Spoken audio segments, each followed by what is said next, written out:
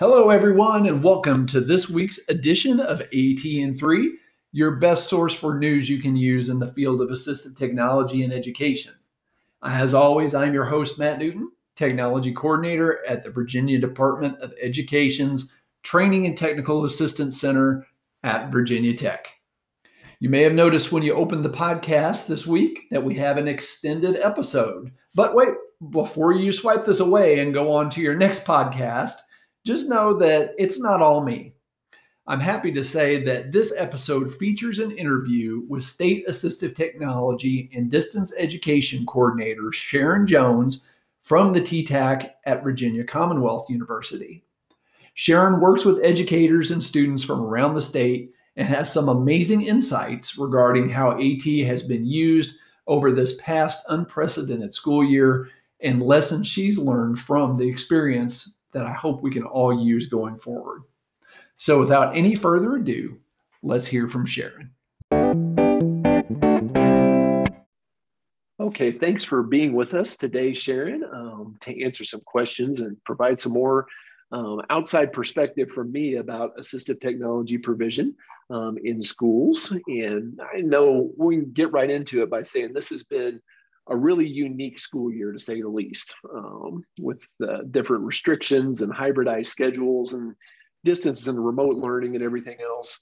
How have you seen across the state assistive technology being used to help students with disabilities when they're learning in these remote and hybrid settings?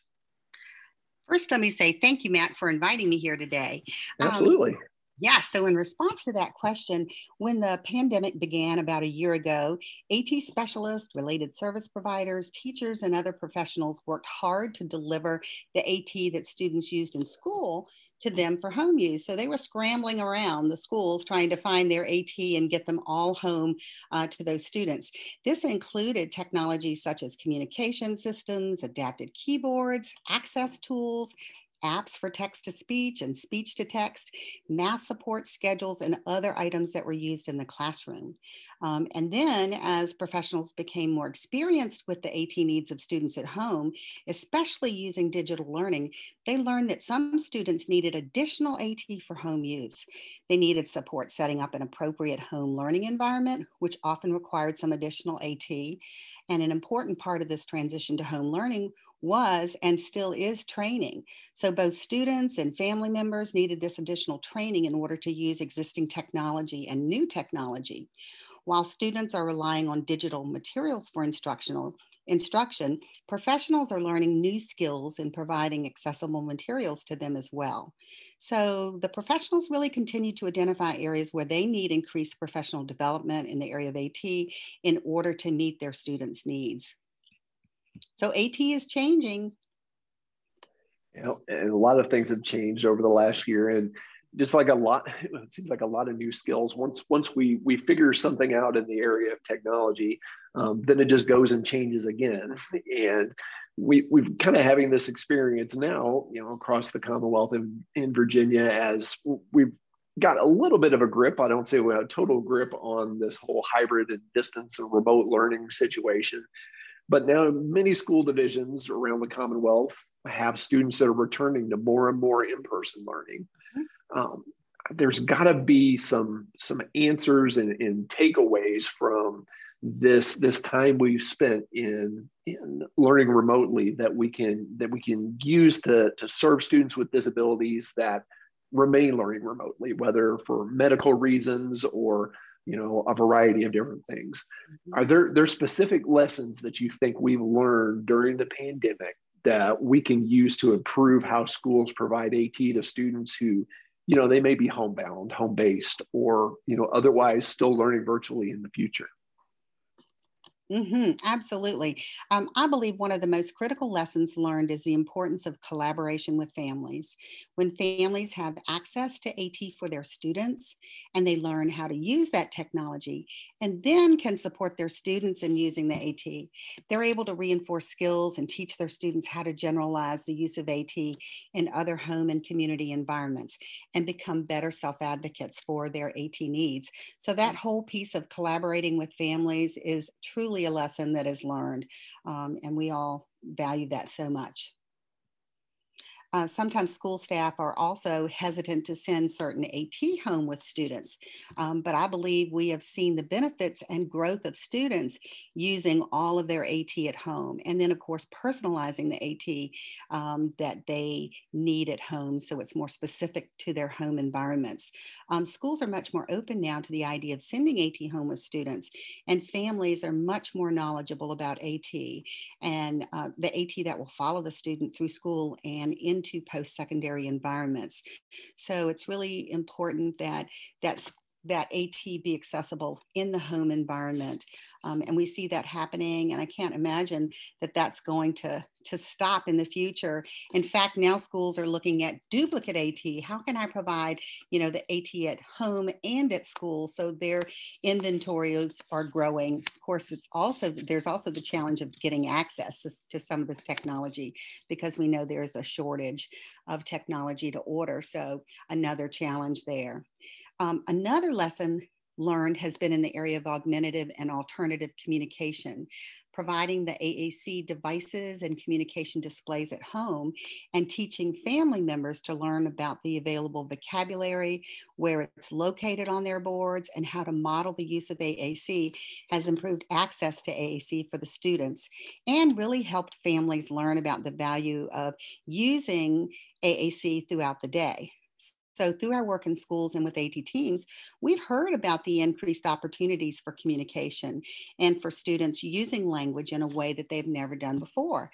We recently heard a speech pathologist this past week report that for one student having that AAC available at home, now her student is, and this is a young child, is initiating using the communication board by pointing to pictures on the board that they are wanting to communicate about. And now that student is really using much more speech. So that's a really nice, true success story.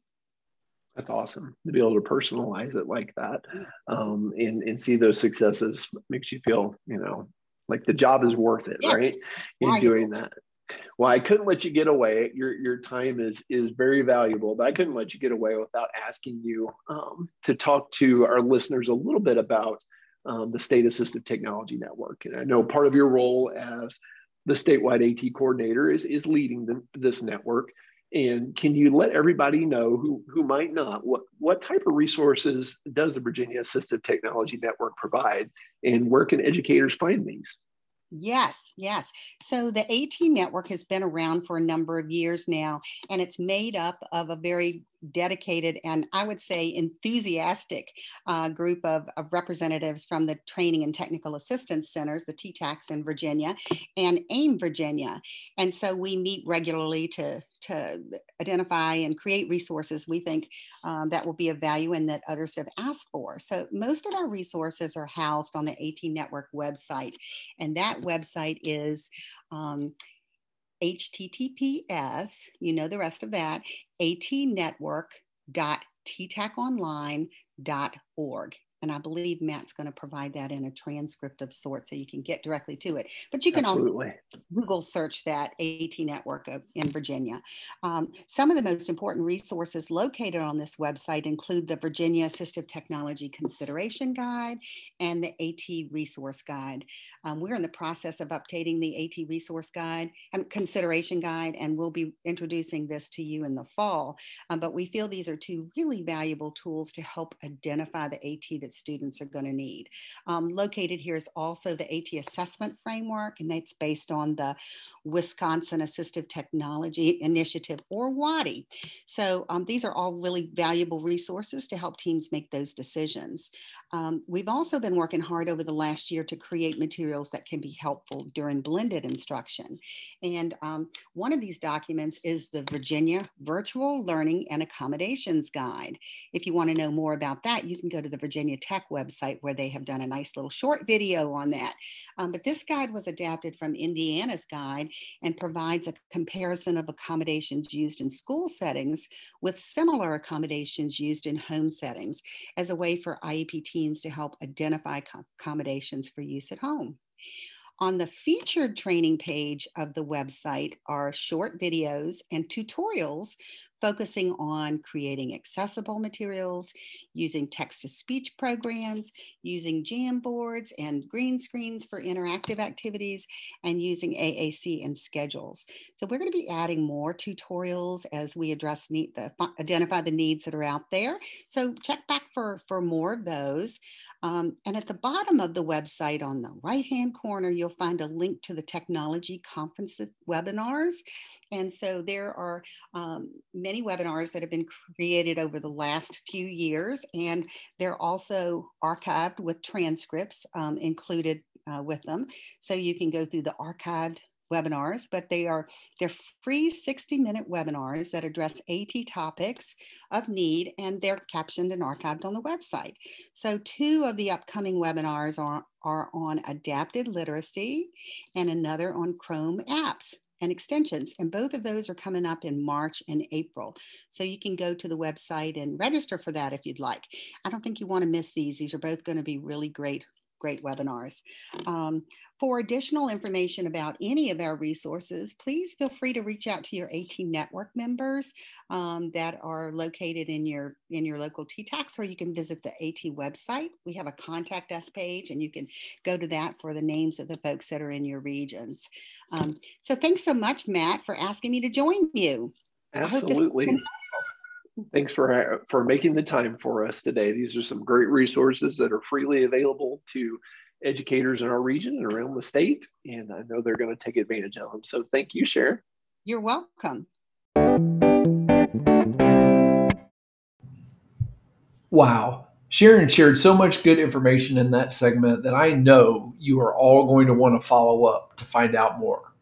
As she mentioned, the Virginia Assistive Technology Network's homepage at atnetwork.ttaconline.org is a one-stop shop for all of these resources that can help you support students using assistive technology in any sort of environment, remote, hybrid, or in person. You can find a direct link to this website in the show notes. Well, that's all for this special episode. I'll be back next week with more AT in, this time, probably a lot closer to 3. Have a great week, everyone.